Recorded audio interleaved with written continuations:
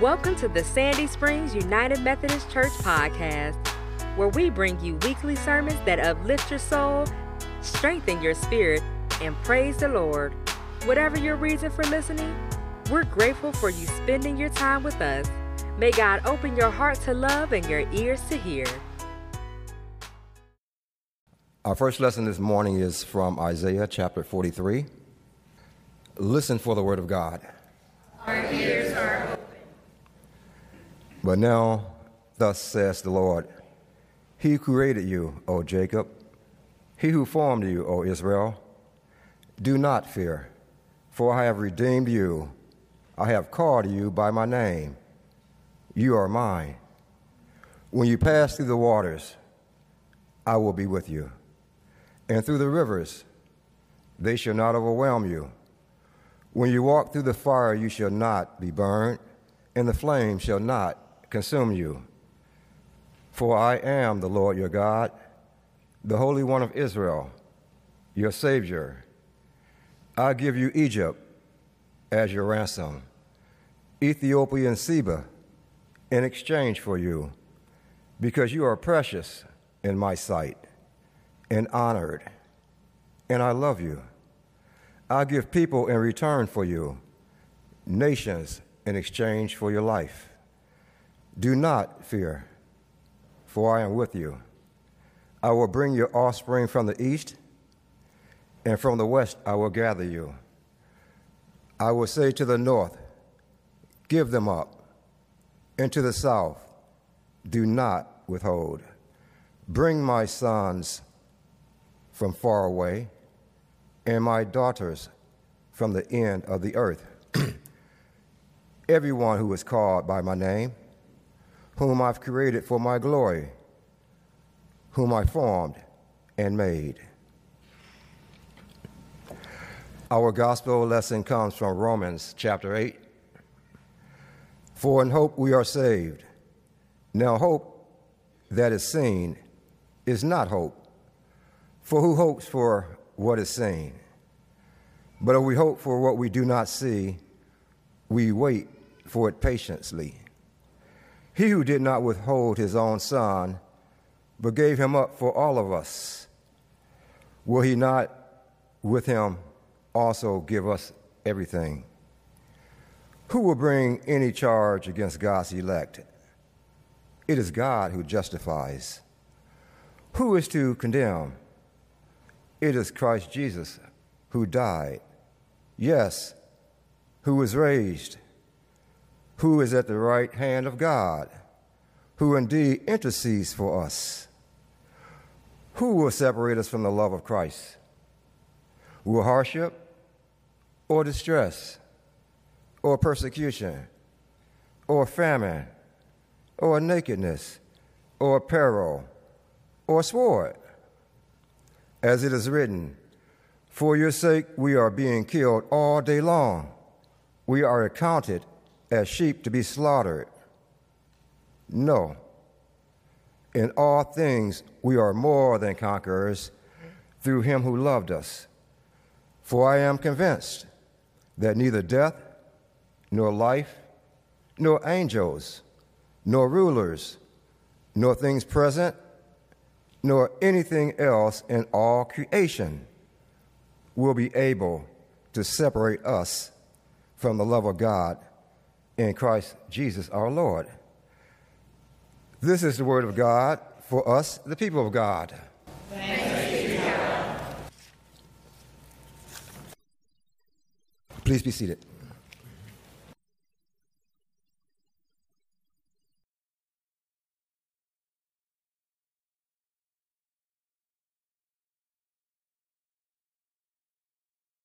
Let us pray. May the words of my mouth and the meditation of all of our hearts be acceptable in your sight, O God, for you are our rock and our Redeemer. Amen. Sam, our precious, joy-filled angel of a son, turns 3 in less than 2 weeks. Now, he is pure joy. He loves to dance around the living room with his sister. He makes up songs that he sings at the top of his lungs. He delights in the small wonders, the leaves that are just now starting to change, putting a hat on and off of his head. He likes to read the same books over and over again. He is delightful, and it is a gift beyond measure to be his mother. But also, y'all, he is about to turn 3 in 2 weeks, and he exhibits all of the strong-willed, independent-seeking attributes that come along with this delightful developmental stage. People say that 2s are terrible, but they haven't been that bad. I find 3 to be a lot worse. Some people use the phrase three-nager. Have you ever heard that? We're seeing that in full effect. He has a pretty robust vocabulary for such a little guy, but his very favorite word is no. He says it early and often, no. We hear him cry out in the morning as he begins to wake up. I go into his room, the lights are off, he's on his tummy, my sweet little boy with his little bum in the air, and I reach out my arms lovingly. No, I want daddy. So I back out of the room, Kyle comes back in, he reaches out his arms lovingly. No, I want mommy.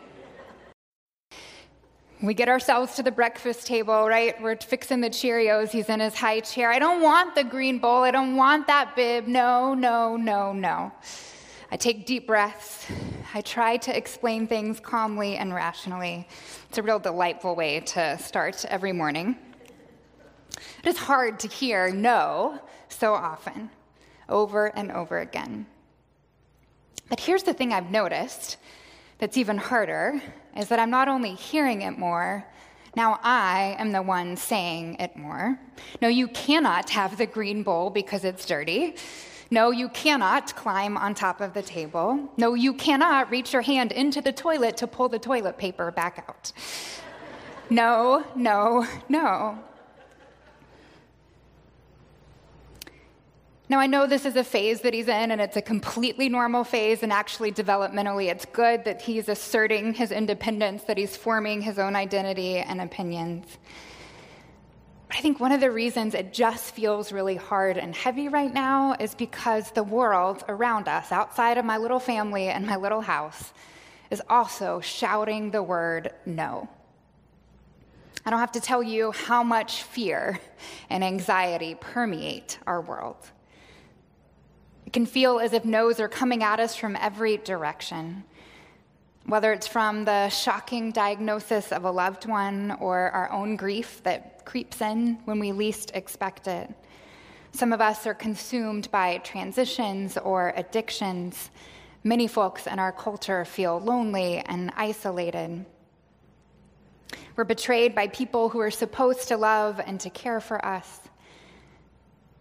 It's easy to be fearful and anxious.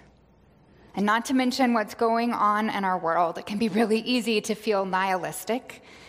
All the fat no's that are coming from us that feels like the world is shouting, from the epidemic of gun violence in America to the instability of pretty much every institution that we know and depend on, to the state of our climate. Where do we place our hope and our trust and our strength? Do not fear, for I have redeemed you. I have called you by name. You are mine.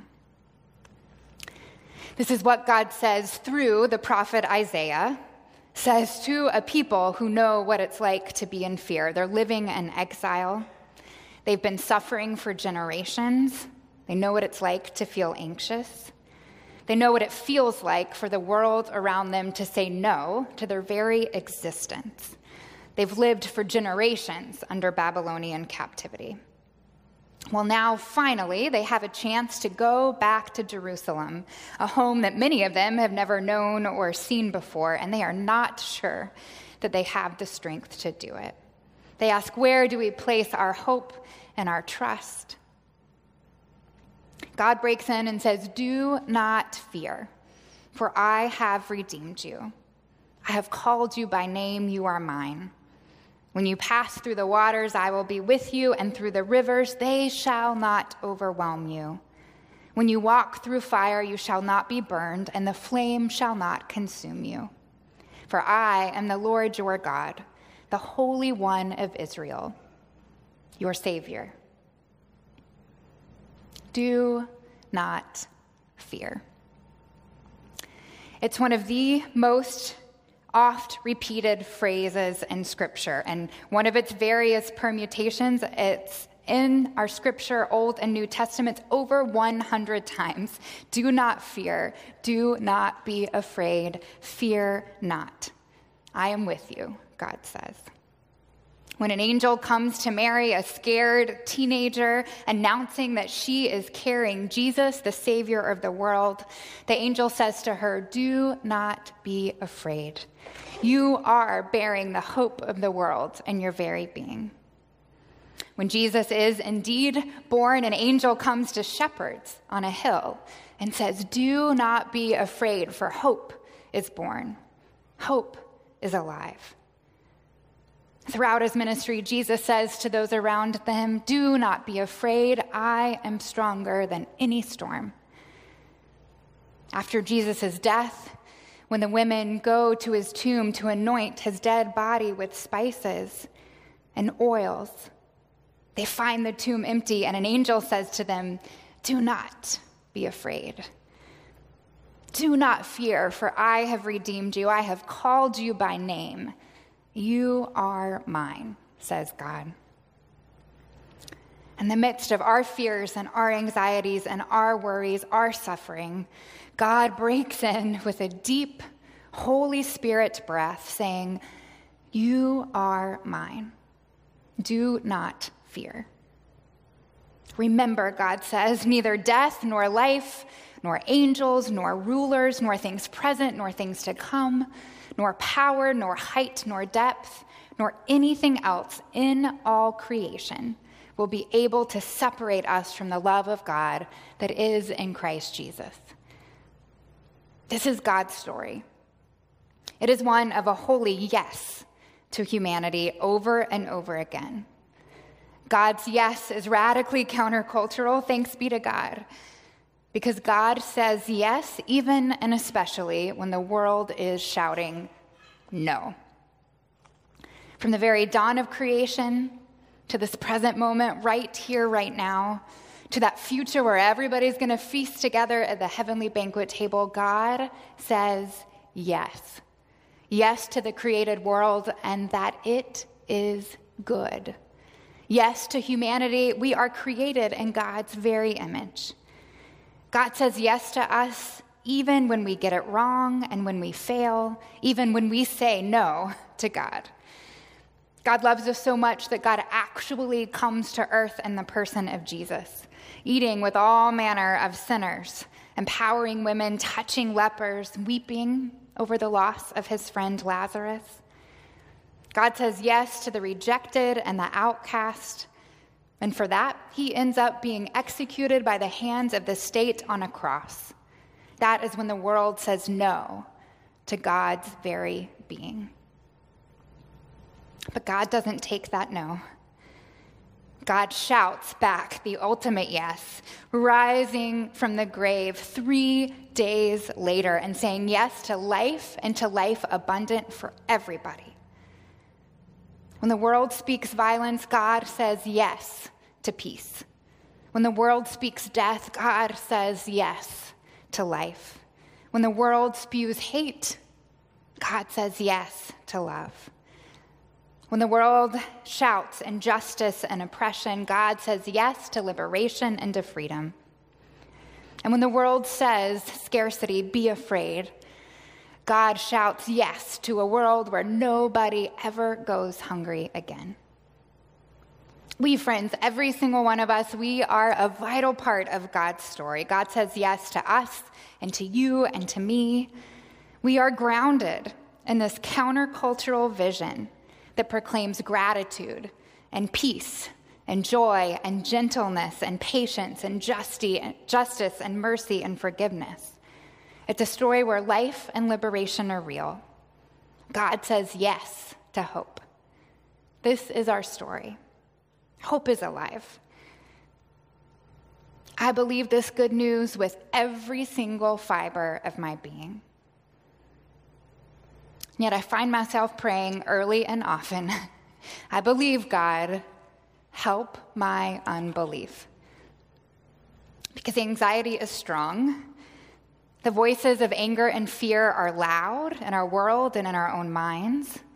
I want, deep into my bones, to be grounded in hope instead of fear. But it's hard. But I am tired. I'm tired of responding to no's with more no's, getting swept up in a cycle of negativity, only dwelling on the things that are hard. Now hear me. There is a place in biblical tradition for lament, naming to God and with our community grief, pain, questions and answers, anger. God wants all of that. God bears all of that. God is with us in all of that. God does not want us to mask our very real, very valid feelings and reactions before God. That's why God came to be with us. But real hope, real grounded hope, isn't about dismissing or ignoring what is hard in life.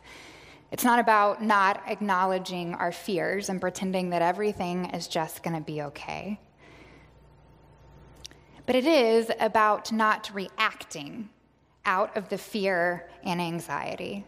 Instead, being grounded in God's goodness and letting that guide how we live out our lives, how we act towards others and to the world.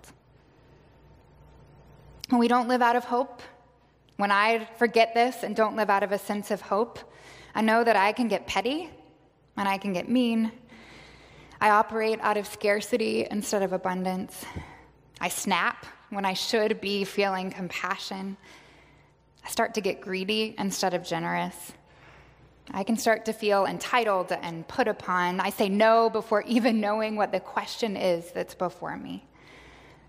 I get envious and resentful of my neighbors, and I start putting up all kinds of walls. And I start to see life as a burden instead of a gift. I know where to place my hope and my trust and my strength, but often I don't put my hope into practice as much as I should. A few months ago, I was able to attend a workshop on improv, faith, and bravery. Improv being improvisational comedy, that field where people hop up on a stage and the audience shouts out words or scenes, and the people on stage work together to come up with some kind of comedy routine, but they don't have a plan or a script ahead of time. I was nervous to go in there and to put myself out there. But the facilitator named something simple that has proved to be revolutionary for me ever since. She said, we don't get brave by reading about bravery in Oprah magazine. We don't get brave by meditating on bravery or just sort of talking about bravery with our friends. She said it's simple, but it's true. We get brave by doing hard things. We get brave by being brave, by doing the thing, by stepping onto the stage, by trusting our partners that are there with us, by practicing. And this is so true about the life of faith. I don't believe that faith is something that some people have and some people don't. Or maybe if you're just able to get a little bit closer to somebody that has it, it'll be able to rub off on you. It's not a moment. It's a journey that all of us are on. And faith takes practice, early and often. And hope, a critical component of faithfulness, it takes practice. Believing that we are part of God's story of radical love and life, seeing the ways that God is revealing this to us every single day, and then being able to shine that light and love outward to the world, it takes work, especially when the world is shouting no, especially in those times when we are not feeling very hopeful. So here's what we're going to do, friends, right here, right now. We are going to practice hope together. We're going to do the thing. I think one of the best ways to practice being hopeful is to practice gratitude, remembering how God was is, and will be always around us. So I'm going to guide us right now in a meditation. It's a reflection modeled on something called the Ignatian Examen. This is an ancient prayer practice that allows Christians to be intentional about reflecting on their week or their day or their life, where we have seen God, where we've failed to see God but maybe should have. It helps us reflect on moments when we said yes, when we should have said no, no, when we would have said yes. So we're going to do it now. We're going to practice some hope. So I invite you to get comfortable as you can in hardback pews. Often that means putting your feet on the ground. I invite you to close your eyes if you're comfortable doing that. And I invite you to take a deep breath in and out. And in and out. As you breathe, become aware of God's presence in and around you, that the Spirit is breathing for and with you, and God is closer than your every breath. Now begin to walk through the past week, moment by moment, and reflect on the places that you've been.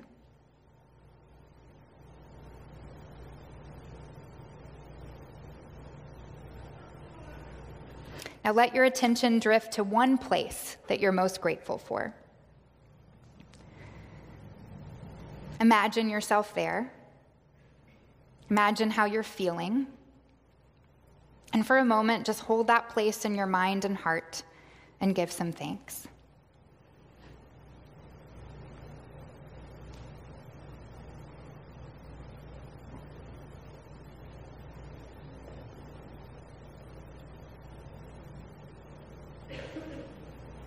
Now, walking through your week, moment by moment, reflect on the people that you've encountered.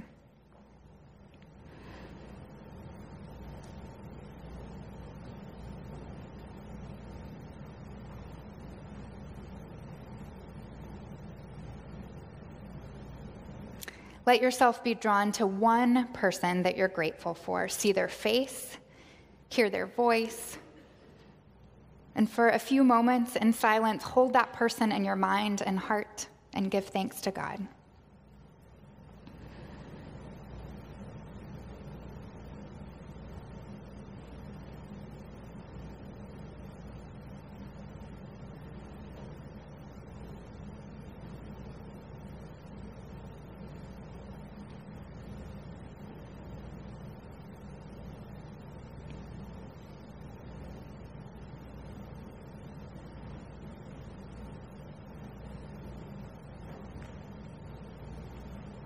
Now walk through your week moment by moment and reflect on the activities in which you engaged.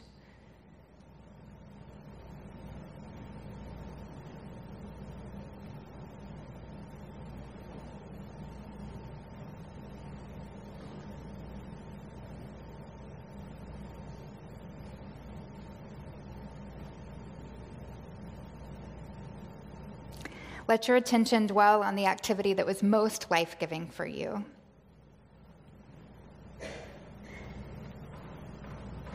Imagine yourself there, what gives you joy or meaning. And for a few moments, hold that activity in your mind and heart and give thanks to God.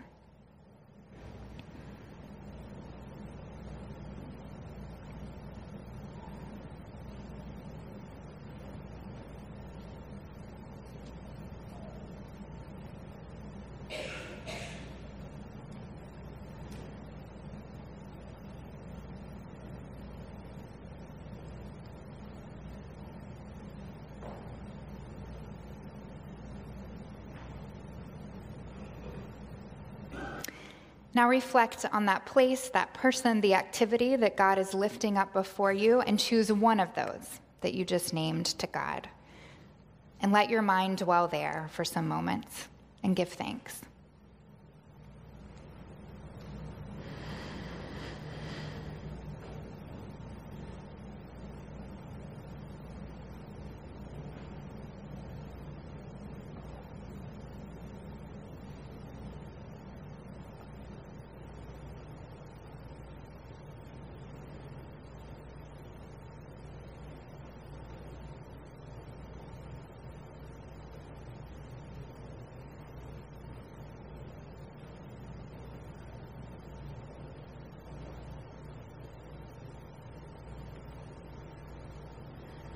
Now I invite you to take a deep breath in and out. And in and out. Giving thanks for God's presence around and in you that is closer than your breath.